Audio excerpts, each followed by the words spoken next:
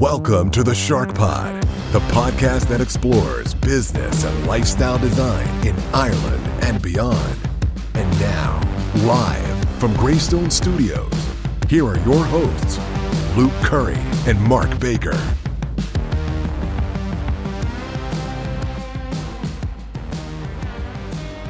What is up, Shark Nation? Welcome to another podcast here live from Greystone Studios. My brother-in-law, as usual, out there in Glenageary. How you doing, Mark Baker? Good, Luke. How are you? Good. Our guest today on the podcast is John McGrain. How are you doing, John? Pretty good, thanks. Good. So I was trying to do before we do these podcasts, I usually do a bit of background. I go into LinkedIn. I try to maybe sum up a career in a few sentences. I've got a whole list of career items here for you, but I guess the reason why we're having a chat today, you're the co-founder and Director General of the British and Irish Chamber of Commerce, and also the founder of KMed. You've also worked in Ulster Bank for 40 years, so there's a wealth of experience there that we could dig into today.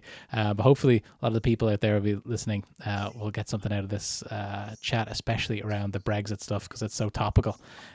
So maybe we'll start with what you're doing right now with the British and Irish Chamber of Commerce. How did that come about? How long has that been going on, and what's the main driver of that business or that kind of setup? Sure thing, Luke, and thanks for the opportunity to chat with you guys today. It's a really interesting time to be talking about business anyway, business in a Britain and Ireland context, business in a COVID context, and just business. And how I got to be involved was I was one of the co-founders of the British Irish Chamber of Commerce. So we're just coming up to our 10th anniversary. A lot of people think we've been around for 800 years of oppression and all that kind of stuff, but actually no. While we've had an American chamber, we've had European chambers, we've had Dublin Chamber, where I was on the board as vice president for a number of years. We've had lots of those things, but actually, while some of those go back, I mean, Dublin Chamber goes back 280 years. We're only 10 years in business as the British Irish Chamber, mostly because people kind of took for granted that we're so close, we're so interwoven in so many ways, including by trade, but also by lots of other things, culture, language, legislation, community, family, lots and lots of things. We actually didn't have a British Irish Chamber of Commerce ever up until 10 years ago when we made one. And it coincided with the visit to Ireland, a historical visit at the time in 2011 of Her Majesty Queen Elizabeth, reciprocated within a year afterwards by the historical visit of President Michael D. Higgins to Britain. And in the aura of all of that, a bunch of us in business, I was in banking at the time, but I'm okay now, decided to come together and form a Chamber of Commerce with the aim really of nothing to do with politics, but to recognize the fact that it was kind of odd that we didn't have an organization that could speak for and represent and promote the cause of businesses who do business between and from the two islands of Ireland and Great Britain. So we built it, and it did okay for a couple of years, but frankly, it didn't thrive. We had some great early support from some significant firms, but to become a growing organization, we needed to build a proper business model in behind that. So I was retiring 2 years later from my career in Ulster Bank, and the board asked me to have a look at reviving the chamber to take it, strongly into the next phase after that initial aura of the start had burned off.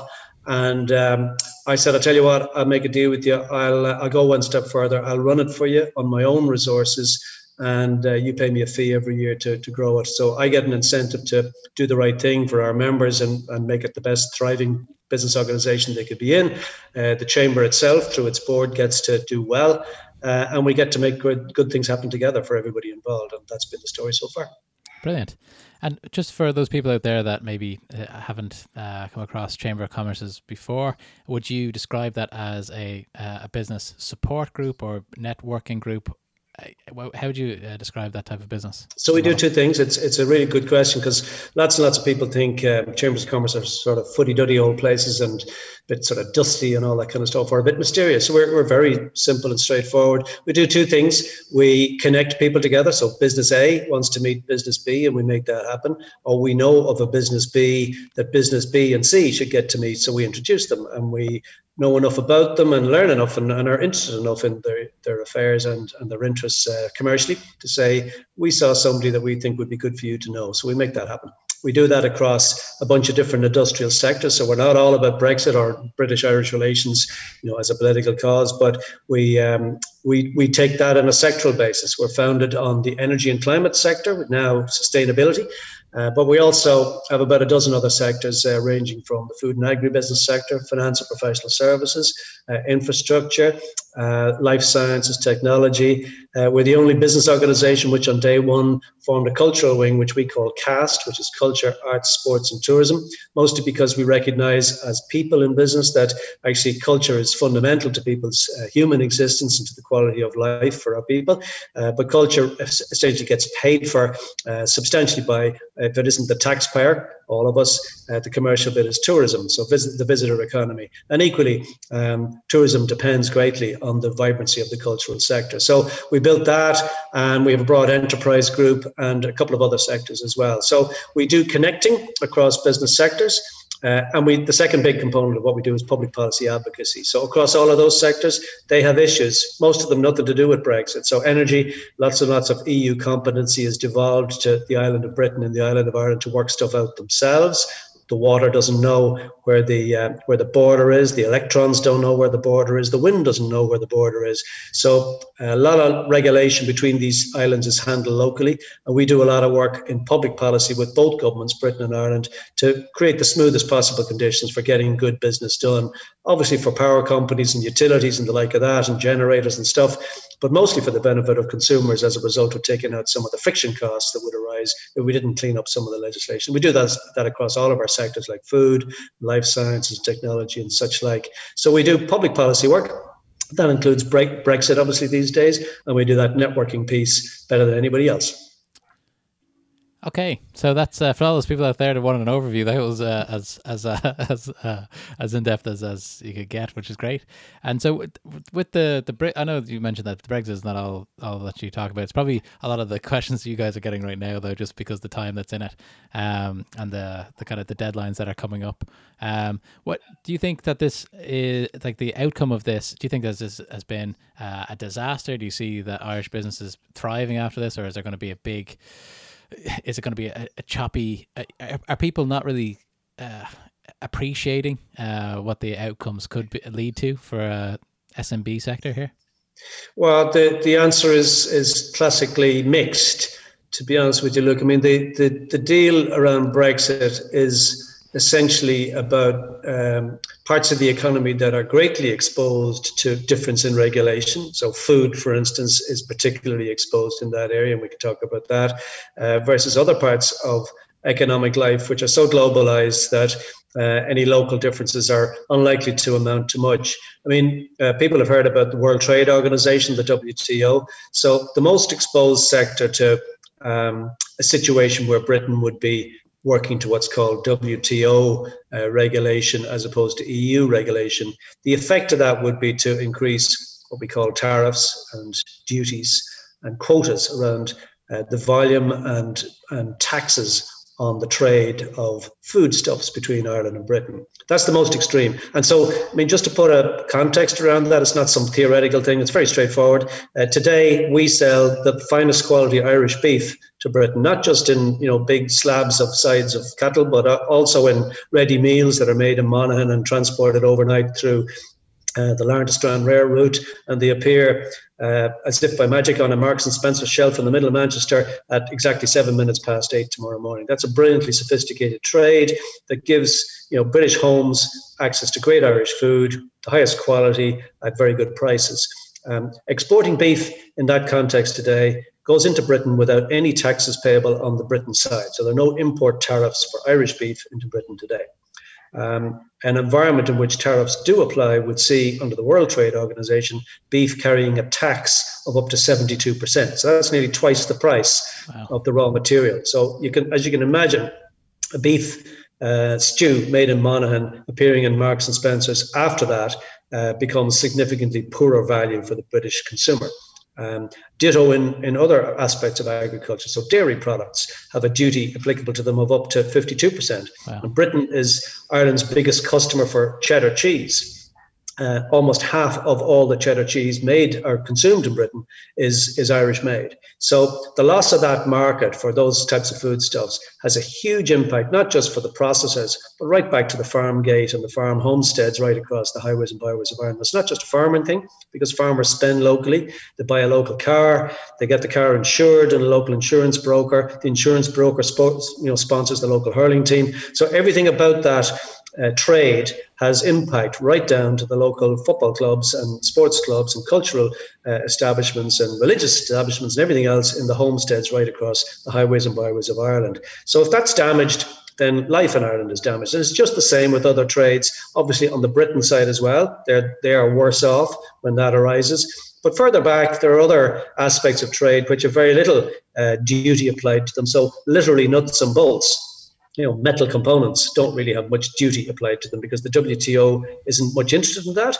But even for those that have no duties applied to them, the import and export documentation in a not free trade agreement that deletes those things, and that's not what we have in front of us right now. It means that the trade in fairly basic products, even without taxes, has a lot more documentation, what's called import declarations and export licenses and health and safety certificates. All that stuff that we don't have to do as EU members together becomes, frankly, a pain in the ass and an expensive waste of time and resources. And some jobs will be lost because the margins in those businesses will be worse off because of those extra costs. So is Brexit a good thing? Not really.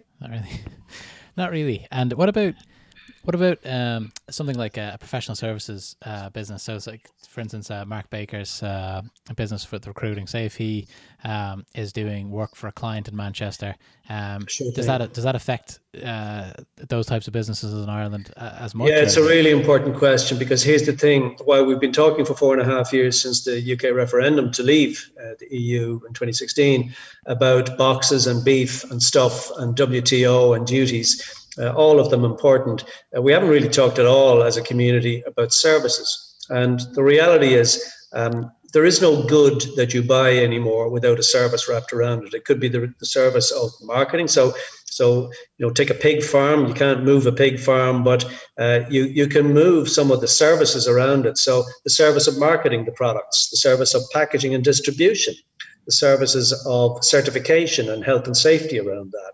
So services historically under the EU, for as long as we've been in it, over 40 years, have never really been harmonized across the EU. What the EU has tended to do is devolve responsibility for services to local professional organizations like the Institute of Chartered Accountants to govern how accountancy should be done across, in our case, Britain and Ireland. I mean, just to take an example, as matters stand, without any further improvements in this space, from start of 2021, so 1st of January, a British accountant will be able to sign Irish audited accounts, but an Irish accountant will not be able to sign British audited accounts. And in that situation, you have a mismatched market, you have a waste of resource, you have cost distortions for those reasons. And it's not just in accounting, it's across many professions, including in safety and healthcare. It's in engineering, it's in actuaries, it's in pension services, it's in architecture, it's in lots and lots of the things that we take for granted all around us every day. And the EU has not largely done much to harmonise the provision of services. And so that's a significant to-do list still to be on the list of people like us and many others in policy formation for the next number of years. Wow. So huge impact there to come, kind of a tip of the iceberg there. We don't really know how that's going to pan out, I think. And that's terrible for making business decisions as well. If Mark doesn't know how much this is going to cost him, like his business is thriving now, he's, wants to expand. Obviously the UK is a huge market for companies like Mark's. But who can make a decision if they don't really know where it's going to be 6 months from now? So that's the kind of situation that businesses have been thrust into. Thrust is probably a bit too much, because the reality is we've had 4.5 years to prepare. But I guess the reality also is that lots and lots of businesses have said, look, we're too small to prepare for every scenario. Come back to us when you know what the scenario is, and we'll adapt quickly. That doesn't work for everybody. It does work for some. And we're really busy right now with a strategy that we've proposed for lots and lots of businesses that's working really well. So if you are selling whether goods or definitely services into the UK, one very easy strategy is to say, we'll open a UK office and we'll populate it on the ground there, and we'll stay inside. We won't close anything here, obviously, in Ireland, but we will open additionally inside the UK. So we're not at risk of being cut off in that way from trading as openly as ever inside the UK. And that's easier to do with services than it is with goods. And by the way, we do the exact same. We've lots and lots of UK businesses calling us every day now, including on our new Commend platform, which we come to, talking about getting themselves a base inside the EU by opening a base inside Ireland. We're doing that with both manufacturing companies and service businesses, connecting them with like-minded businesses here who can maybe do a joint venture with them, as Mark could do with a like-minded firm in the UK, to have the resources and the route to market and the market insight. And basically, instead of thinking about losing trade, talk about growing trade with the nearest market to us, the market most like us, and a market that still has 65 million people who've got to eat, who've got to clothe themselves, got to go to educational establishments, got to take a holiday, got to do all the normal things of life. And that the 65 million people market of the UK can access the 450 million market of the EU when all of this is done and dusted, simply by establishing a presence on the other island as we see it. I think it's a really interesting point as well, because even when you mentioned that those guys are calling you or you're having these conversations, I never really think of the perspective of the British in that case. It's very the Irish media, rightly so perhaps, but are very focused on how this is going to affect us. We don't really look at it from a different point of view. And I think one of the questions that I had for you there is that, like, what are the opportunities out of this? When this change, is going to be someone who capitalizes on this. Is it those types of joint ventures? Should Mark be reaching out to those companies saying, hey, we're doing business here, we've got the connections, we've got the contracts with these these big financial companies here that you might have worked with in London or Manchester in the past? Sure thing. Is that where the, if there is a silver lining, is that the main path towards that, do you think? Big time, guys. I mean, the reality is, as I said, you can't move a pig farm, but you can move the services. Food is a special case, there's no doubt about that. And so a deal that avoids the paying of duties and tariffs and quotas on animal products is a really important deal. But it still leaves inconvenience at the point of importation and export in terms of declarations and all that stuff. So while that still arises with native produce like food, which Ireland exports 4/5 of everything that we make in food, so we need those external markets. But definitely in other trades where it's easier again, there's a huge opportunity. And business, we make the point that business people don't have any politics. If they do, we don't want to know about them. We say we're just about the business of getting more business done. We say that the only political cause we have is peace and prosperity. And the best way to peace and prosperity is to give people a job. Yeah. So whether that's in the Outer Hebrides or in Cornwall or on the Ring of Kerry or up in Newtownards, it doesn't matter. As long as business people are incentivized and enabled to follow opportunity, they will do that. It's the natural flow, and it's a very good thing. And so, it's never too late to do the smart thing as far as this goes. And whatever your business is, our operation is geared to find you somebody of like mind and say, let's put you together and you guys go off and come up with a solution from working together that you wouldn't have otherwise. And both of you and your stakeholders, your employees and your communities are better off. Absolutely. And you touched on an interesting point that me and Mark have talked about before. Sometimes when we might be watching the news together or something, and the government are, saying that some policy is going to create X number of jobs. We always say, like, it's actually the entrepreneur or the investor that's actually going to be creating those jobs. And that's exactly right. Sometimes I think as well, like, I walk around the town that I live in here, or I see some boarded up restaurants that aren't going to make it this time, and that is sad. But I know that there's another wave of entrepreneurs coming, waiting to invest their savings in getting this going again, and that's going to be. It's something that I don't think, in the short term anyway, we're going to be kind of lacking in. I think that we've got a good spirit there, and it's getting better. Well, I mean, the great outcome would be to stimulate even more. So you touched on it in your intro to this piece, Luke. I mean, entrepreneurs love change, because change creates opportunity. Of course, there's short-term stuff that you've got to contend with, but if you're up for that, I mean, what do you get out of bed for? It's to confront unmet need, and there's definitely unmet need. when somebody changes the rules, because people need to still exist net of the new rules. So smart operators read the rules quickly, figure out, okay, what's the right economics to navigate this new market, and they go about it. What they also need is the opportunity created by good connections. Because if you are in Greystones and you don't know somebody in Sheffield, we probably do. So we can use our resources to connect you to the rest of the equation that would make great sense if you could find the right partner. And I'd say it's become even more important now with COVID-19 and the restrictions of movement. How is it? Have you found it adapting much or evolving much, networking nowadays? Sure thing, Mark. So, the networking space, sometimes people think it's a bit of a dark art, but it's actually very straightforward. It's what you do with your mates. You met Billy and you think that what he's talking about could be interesting to Betty, so you connect them up. They didn't know each other until you introduced them, and then they go prosper. That's all we do. And in a pre-COVID environment, a lot of that was inherently built on literally getting people into the one room. So in my offices here, we use a considerable amount of the space in these offices in pre-COVID times to literally bring people together, 50, 60, 70 people, bottle of Coke and an interesting speaker, and then go prosper, bring your cards, get to meet lots of people. It's a good process and it's hugely pleasurable, but actually it's quite inefficient because, you got to take a couple of hours to kind of get to the place, get back, you got to load up on those cards, and you can only meet so many people over the course of, an hour and a half or whatever it is. COVID has actually helped us all to realize that there's a much wider world out there. And whereas we couldn't get to it before, between time and money and everything else, now we're forced to connect with it online, just like this. And while it has its frustrations from time to time, it's extraordinarily efficient. And again, smart business people know that. And so they're using it really well. And they're saying, put us together online, that's just as good.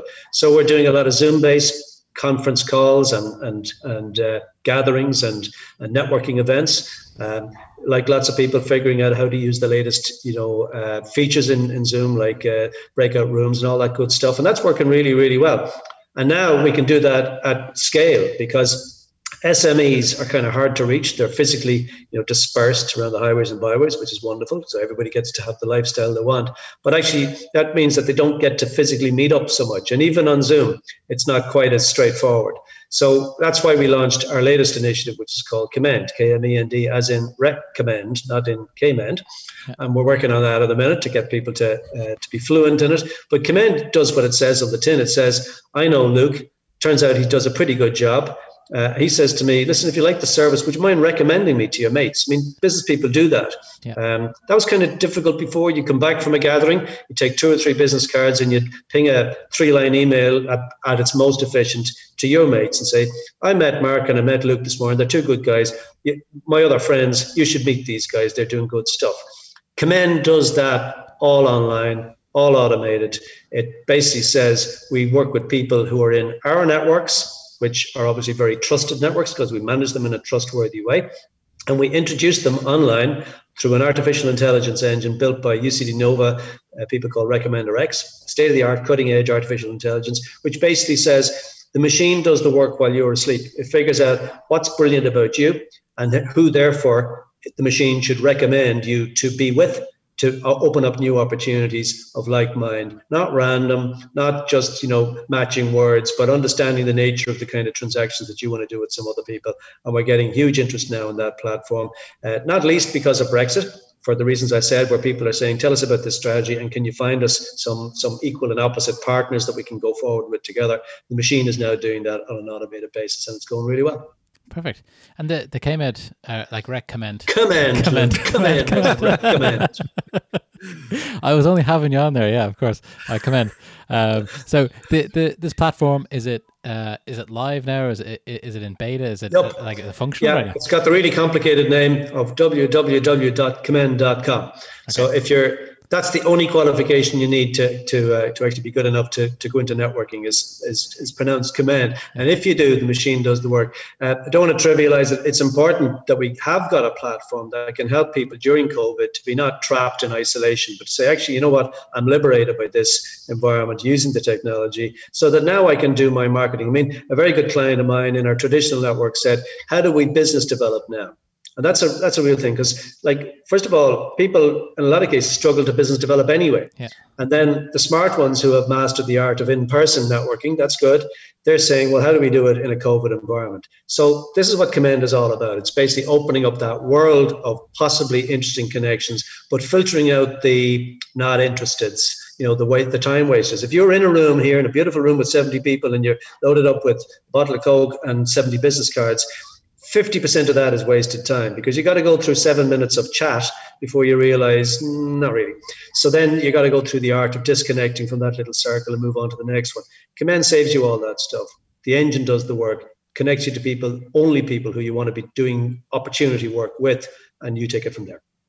I've set up an account already, John, for Darwin Hawkins, my recruitment company, and I have to say, yeah, it looks really well, and it took me 5 minutes, all very intuitive. So that's great to hear. Similar brand colours to mine as well. So. We call you one of our Commend Commandos. Okay, keep up the good fight. Commend Commando might be the name of this podcast. We like to take some sort of tidbit from the podcast. Do that. You mentioned UCD Nova. I don't really understand exactly what that is. Is that something that's like that the university uses to spin out companies, or what is the sure thing.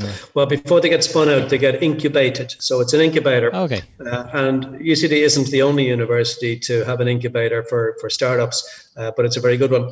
And what it looks like in practice is there would be at any time 40 to 50 very early stage companies, not just tech businesses. You got life science companies, you got professional service innovators, you got lots and lots of folks. And we came across RecommendRx at UCD a couple of years ago, and they really impressed us. And I know nothing about technology, thank God. So I gave that work to our buddies at RecommendRx, and they worked with us. So we do networks and they do technology. And together we built Commend, as in Recommend, and it's out there in market now. The Nova faculty spins out those companies. And RecommendRx is now so successful that it's flying free and has given its seat at UCD Nova to another startup so that they can follow that path as well. Totally. It's so interesting how if you working with those people in university, like you mentioned, you said technology is not something that's been in your background, but if you can take your skills and apply it to a technology, you don't have to be excluded from that market. That's obviously the huge growth opportunities. Joe, I find that very interesting, and me and Mark talked about that before. There's no doubt about it. Look, all joking aside, I mean, it's not that long in Ireland since being an entrepreneur, let alone a tech entrepreneur, wasn't exactly a badge of honor. I mean, I can tell you over my too long to remember career, there was a time when an entrepreneur was somebody who couldn't get a job.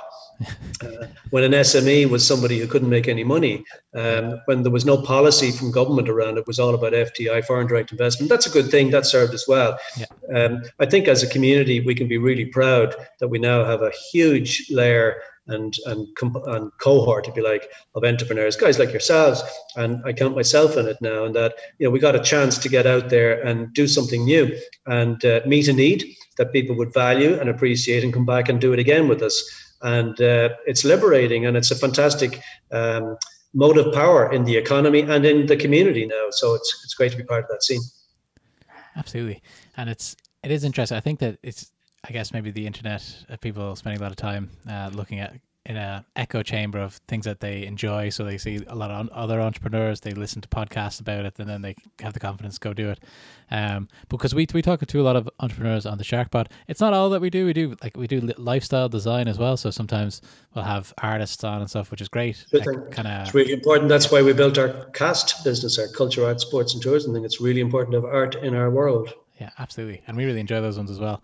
But we do talk to a lot of entrepreneurs, and we, Mark, often talk about after we talk to them, we talk about how unreasonable they were to get where they have to, or where they are now. So they would be, they'd walk into an empty cafe that was for rent and say, I think I'll start a cafe here. I've always wanted to run a cafe, when they know nothing about cafes and it takes them 6 years to get it right. And then people just think that it was a foregone conclusion and that was going to go well. But if you went back to the beginning, you're thinking rational is the wrong word, but maybe a reasonable person would say, well, I don't have the skills for this, or it's going to be, I might risk too much here, Well, when I retired after 40 years in banking, having messed up, fessed up, and fixed up, I decided I want to run my own business because I'd spent a lifetime helping other guys to run, all the people to run their enterprises, and I loved every second of it. So I was really excited about the opportunity to run my own. I'm glad to say 6 years later, I figured out every possible way not to run an SME, not to run a startup. There couldn't possibly be any more mistakes I could make at this stage because I've made so many. There are none left. Let's see. I mean, look, that's what being your own boss, that's what being, an innovator is all about. It is phenomenally exciting. It is, it is nerve-wracking. You can have some pretty dark times, not to be crass about it. Money can be really, really tight, and you worry when money is tight. You worry about your team. You worry about your family. You worry about, have I made a ferocious mistake? But that's all the more empowering in many ways because you just get back up on the bike again and you keep going until you get it right. And please God, we're doing some really reasonably right things now. Absolutely. And you mentioned the 40 years that you spent in Ulster Bank. A life sentence. 40 years. So what's when you're working there, was it more in the sales end of things? Was it in where did you spend most of the time? Well, I say I now live in life after debt because I used to be in the money business, but I'm still doing the same things I was doing before. I left life with debt in every sense. I had the privilege of working with a fantastic community of people in Ulster Bank and an even fantasticer community of its customers all over the country and beyond, where I basically got to talk with people all day about running their businesses, about what excites them, what drives them, what scares them, what works well, about mistakes, and about great adventures. And some of those businesses went on to become amazingly successful. Lots and lots of them, actually, the great majority of them, amazingly successful businesses that gave jobs to people in townlands that I couldn't pronounce. And that's among the most important things you can do with your time on earth. And so I did everything. I did cash and checks, not far from here in Bagot Street in Coolock in the 70s. I did, opening new accounts for people, blah, blah, blah. But within a couple of years, I had found my way into actually talking to actual entrepreneurs about how they were growing their businesses and supporting them with that. I ran Ulster Bank's SME business for many years. I developed the international business. I developed new lines of business for Ulster Bank to get large numbers of customers to come towards a bank that was originally really very small, and we grew its market share in the enterprise space very significantly in the space of a few years, not by flogging money, but by actually getting to know their business and developing the kind of service relationship that any of us would like to have with our bank, where it's a trusted friend. It's somebody who knows more than I know, so I'll consult them if I'm making a decision. I won't necessarily follow everything to the letter, but I will listen to. Business people want to hear stuff. They want insight. They want to know what's the smart guys doing that I could follow that and all that kind of stuff. So I had an absolute pleasure and a privilege working that beat for about 40 years. And then, as I said, when I came out, I decided to do the whole thing in life after debt without all the hassle of trying to get money back and just keep on incentivizing and motivating people to grow their businesses, because that's one of the most important things you can be doing in life. So interesting. And with all the experience that you had in the banking or in the finance world, like say if you were a 25-year-old or something like that, and you had some money to invest or something like that, where would you be putting your money from a finance point of view, investments, knowing what you know now? So it's a really tricky question, Luke, to be honest with you, and it's right on point right now, because there's a couple of extra factors that didn't exist even a couple of years ago, and one of those is negative interest rates. In my era, I remember ringing a guy one time to roll over a loan in the 90s. People think crises are a relatively new thing. In 1992, and his overnight interest rate was 132% per annum. So, we've been through all sorts of weird times, and it's pretty weird now when we've got the exact opposite and people are being charged to leave money in their bank or in other instruments. So the world is filled with negative interest rates. That's not a bad thing, but it's not a great thing, because it means that how do you save for your own pension in the future and stuff like that? And I got a team of 15 people, most of them pretty young people who, I don't have the resources to fund their future pension. And in the gig economy today, for lots of people, no one employer is going to be the answer to that. So we really do need to bring about a situation where people have independent control over the resources that they can hopefully put aside for an income when they can no longer work.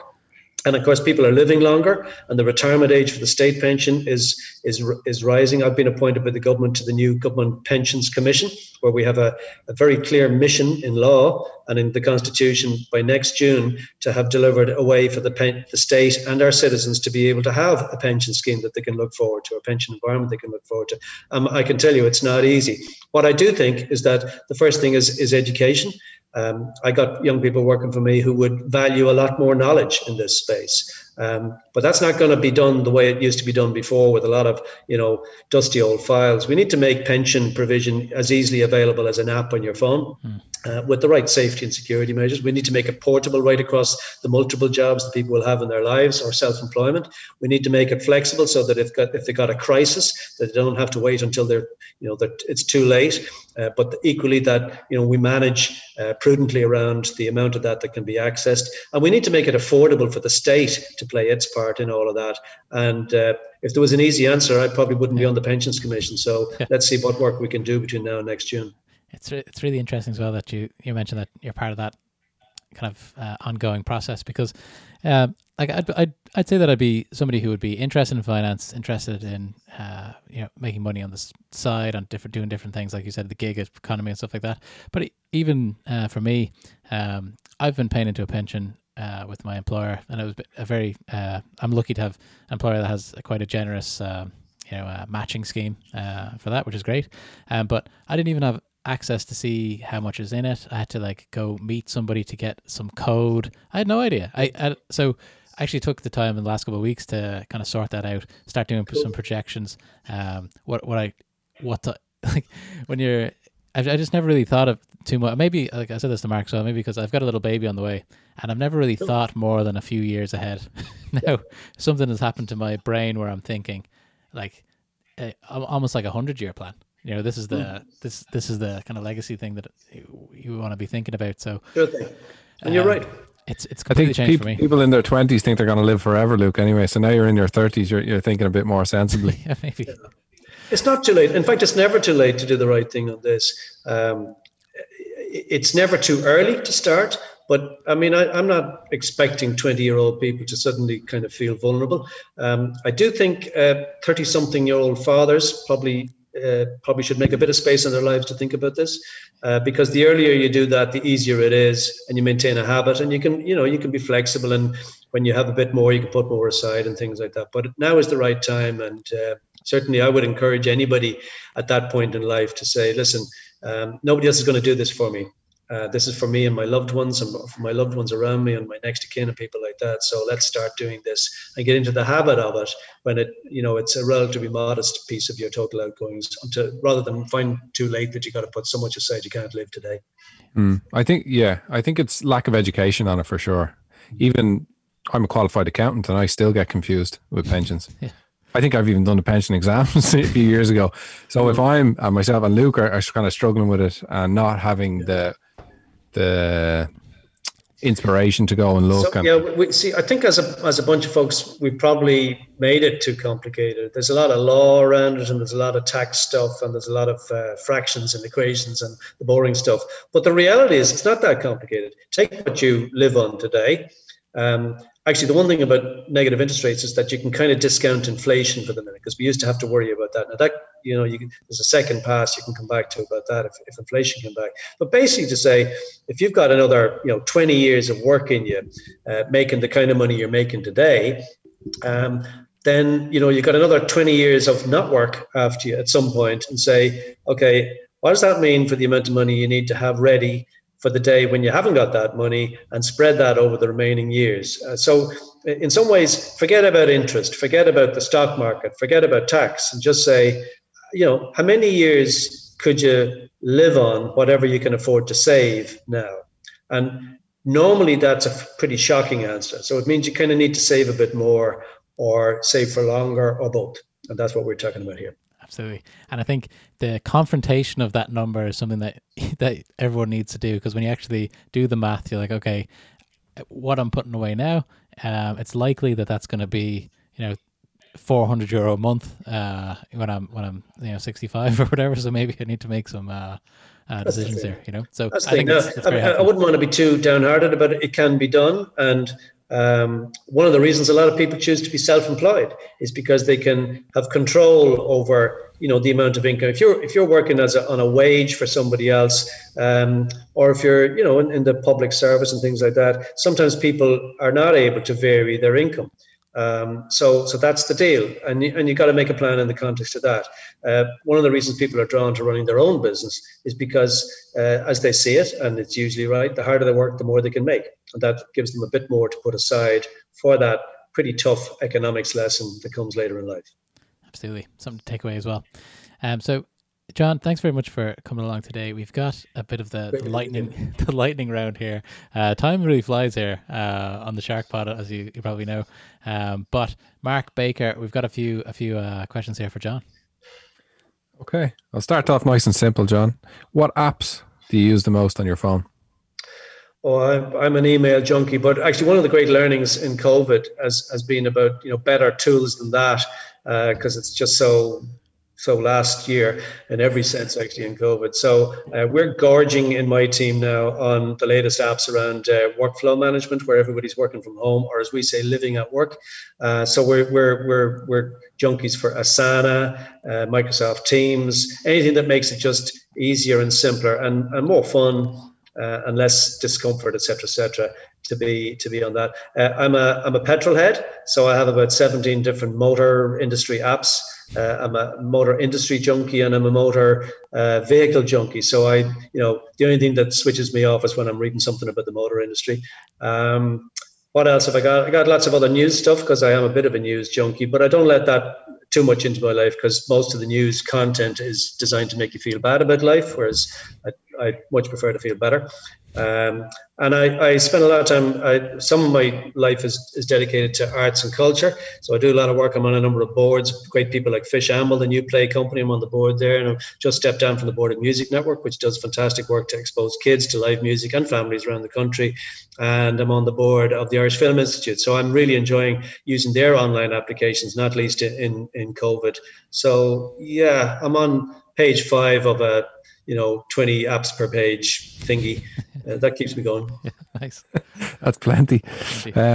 Okay, what's the best business idea you've never acted upon? Oh, well, but most of my ideas are about get rich quick ideas, but most of them have turned out to be get broke slowly ideas. So I'm probably the last guy to ask about ideas that work.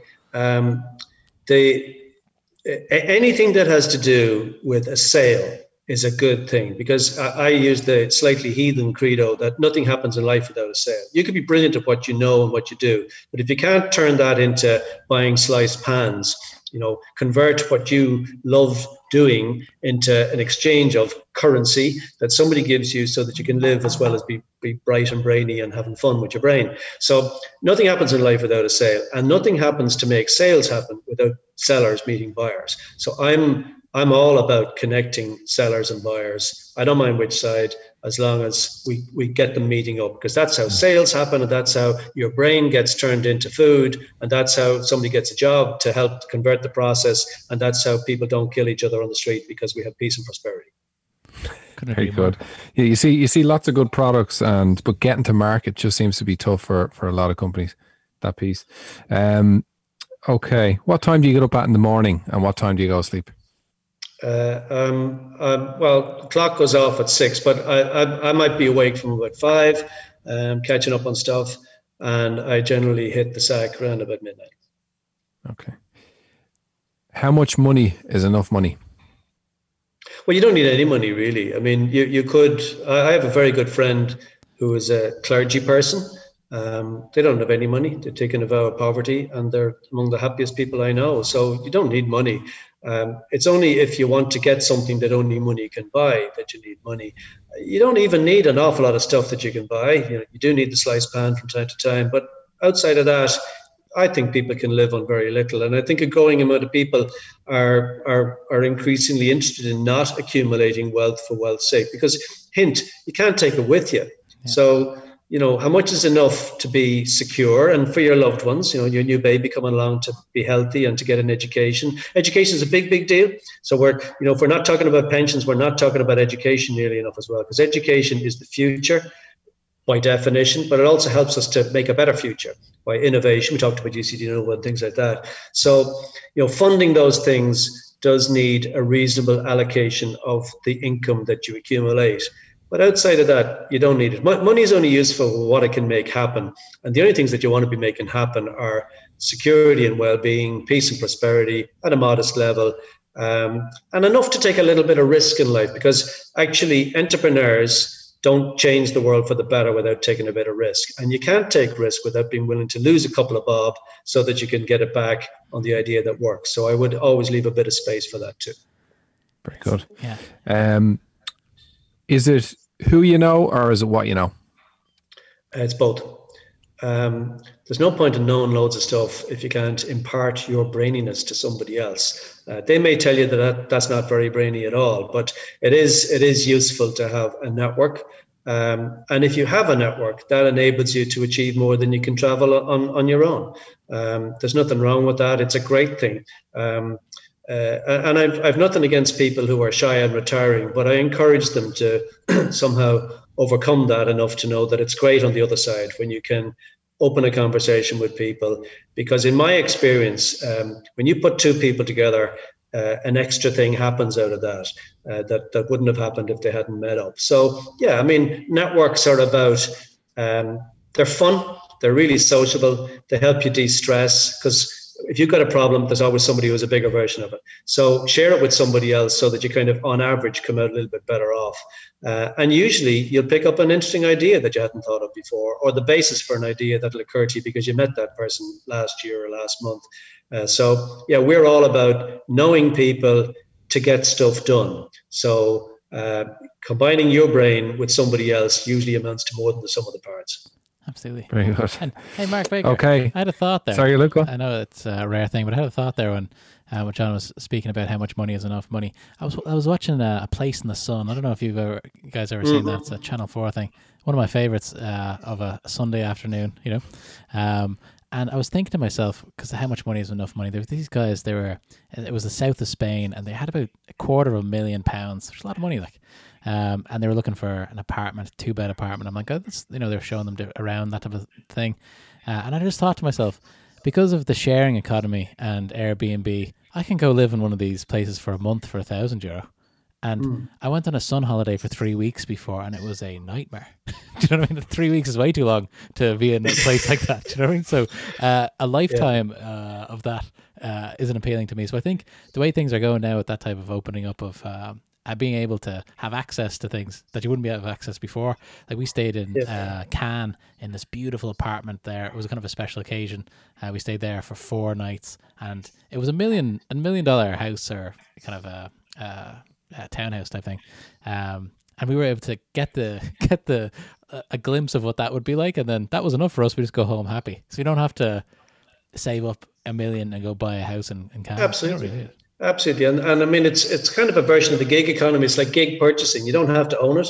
You just want to use it. And, apps and things like that, to your point earlier on, Mark, have opened the gateway to that operationally.